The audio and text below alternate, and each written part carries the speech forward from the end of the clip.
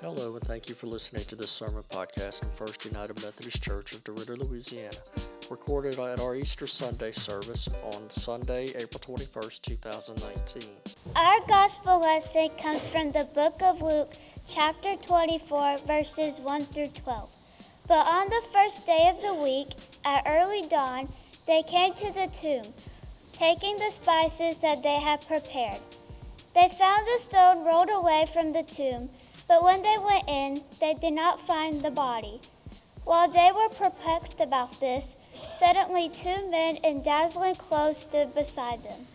The women were terrified and bowed their faces to the ground. But the men said to them, "Why do you look for the living among the dead? He is not here, but has risen. Remember how he told you, while you was still in Galilee, that the Son of Man must be handed over to sinners and be crucified, and on the third day rise again." Then they remembered his words, and returning from the tomb, they told all this to the 11 and to the rest. Now it was as Mary Magdalene, Joanna, Mary the mother of James, and the other women with them who told this to the apostles.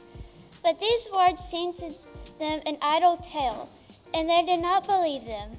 But Peter got up and ran to the tomb. Stooping and looking in, he saw the linen cloths by themselves. Then he went home, amazed at what had happened. A story that Kayla read from Luke's Gospel is well known to many who are in the faith.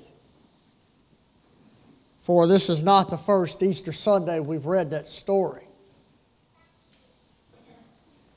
And yet the neat thing about Holy Scripture, especially from those of us in the Wesleyan tradition, is that we believe Scripture is twice inspired, once when written and once when read. And as I was reading through this passage a few months ago, getting ready for this service,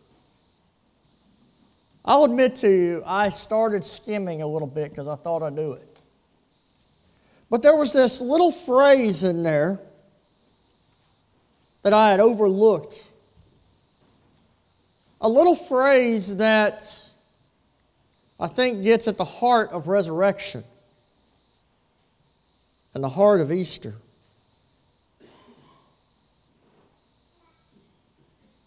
And that is, then they remembered. Then they remembered.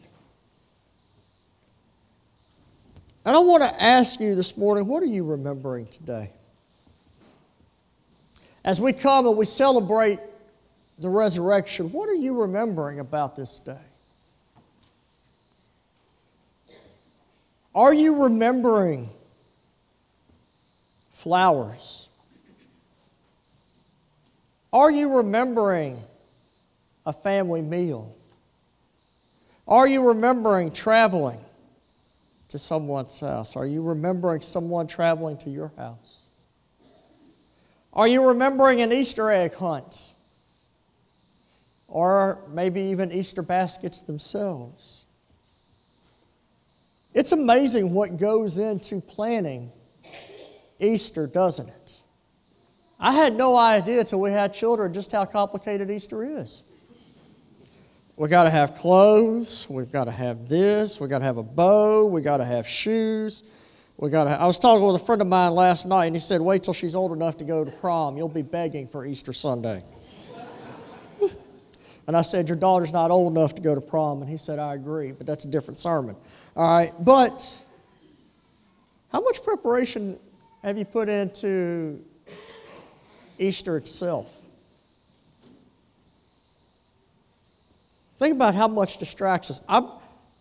The thing I was going to bring to the kids this morning that I'm going to bring on June 16th, because it's appropriate for them too, is something that I had set aside yesterday so that I wouldn't forget it this morning.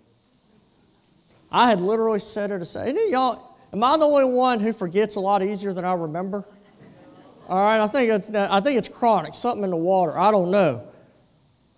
And we laugh about the trivial, don't we? We laugh about forgetting keys. I've walked into a room, I don't know how many times, and had no idea why I walked in there. Any of y'all had that problem? But here's the deal. If we could forget stupid little props, and if we can forget where our keys are, and we can forget where our newspapers are, and we can forget where the documents are when we need them, why are we so arrogant as to think that we wouldn't forget the Easter story? That wonderful music you just heard, they've been working on it. I got news for James Brown. He may be the hardest working man in show business, but this man here is the hardest working church musician. John has done some great work. Go ahead.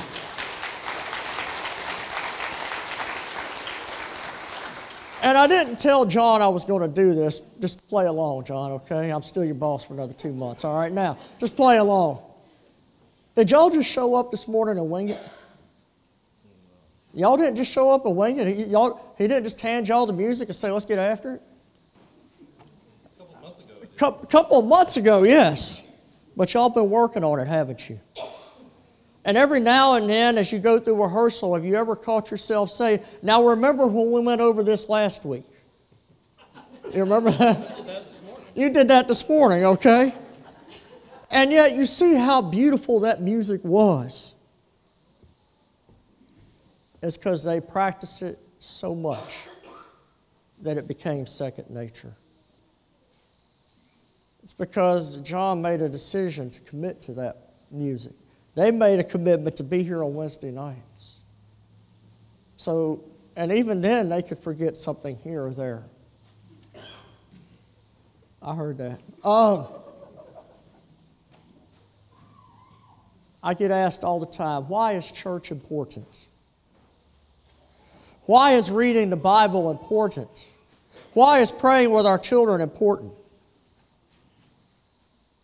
It's because God made the church so that we would constantly tell each other the stories, so that we wouldn't forget. I get asked by parents all the time, why? I got other things going on in my life, and I don't need my kids to be in church every Sunday because they know who Jesus is. I got news for you. Your kids are just as easy at forgetting as we are. And it doesn't matter how old our children are. We could be 90 and our children are 70. But a 70-year-old is still looking to mom and dad. That's why we teach our children to read and to pray and to worship and to serve and to do all that. The reason why we worship every Sunday is it's just like a choir preparing for beautiful music. Because here's what happened. Don't forget what happened in this story as Luke found it in his investigation. The women were terrified. Even though Jesus told them, even though the shot had been called that he was going to rise on the third day, the women were perplexed about the body not being in the tomb. And they were terrified and bowed their faces to the ground. But the men said to them, why do you look for the living among the dead? He is not here, but he is risen. Remember how he told you while he was still in Galilee that the Son of Man must be handed over to sinners and be crucified on the third day, rise again. Then they remembered his words, and returning from the tomb, they told all this to the 11 and to the rest. These were Jesus' own followers. These were people that were with the man. And yet when they got to his tomb and saw that he had called his shot, they could not remember. They could not remember that what they discovered is what Jesus told them. The reason why we celebrate Easter every year, the reason why we go through the liturgical calendar of the church every year, the reason why every Sunday is important is because it is incumbent on us to remember. Let us not be people who miss what Jesus is doing because we have not paid attention to what our scriptures say. Let us remember the cross on Good Friday, because Easter Sunday is confusing without Good Friday. There's nothing we're celebrating on Easter Sunday. That's why Maundy Thursday worship and Good Friday worship are so important. Let us use Easter Sunday this year as a commitment to knowing our Lord so well that we don't forget Him. We're going to celebrate a baptism here in a few minutes, and somebody said a baptism on Easter, isn't that kind of strange? I said, well, actually, in the ancient church, that's when baptisms happened. You would go through a 3-year, what we would call confirmation process. Studying and learning. And on Easter Sunday, those that were going through the catechism would present themselves and be baptized. Because in the waters of baptism, we dive in and have death washed off of us. And we rise again as new creations. Because God has made all things new. And as we celebrate baptism this morning, I challenge you to pay attention to the liturgy. It's all in your bulletin in that insert. The reason it's there, as I told Mark and Veronica this morning, it's 30, 40 years from now. Young Vale may be going through her baby book, getting ready for a baptism in her own family. And she won't just have a baptism certificate with an old man's signature on it, but she will see the story of her baptism. But more importantly, she will see the story of God's work, because her baptism is not her story, but it is God's story. No more than Easter Sunday is our story, but it is God's story. As we make the congregational commitments to Vale and to her parents this morning, let us remember this isn't our work, but God's. And go home with these words on your mind. Then they remembered. And let us be people who commit or recommit ourselves to putting ourselves in position that we too remember all of Jesus Christ's work, so that we may have life and have it abundantly. And for listening to this sermon podcast from First United Methodist Church of DeRidder, Louisiana. You may find out more about our ministries at fumcderitter.org or by finding us on Facebook. Thank you and have a great day.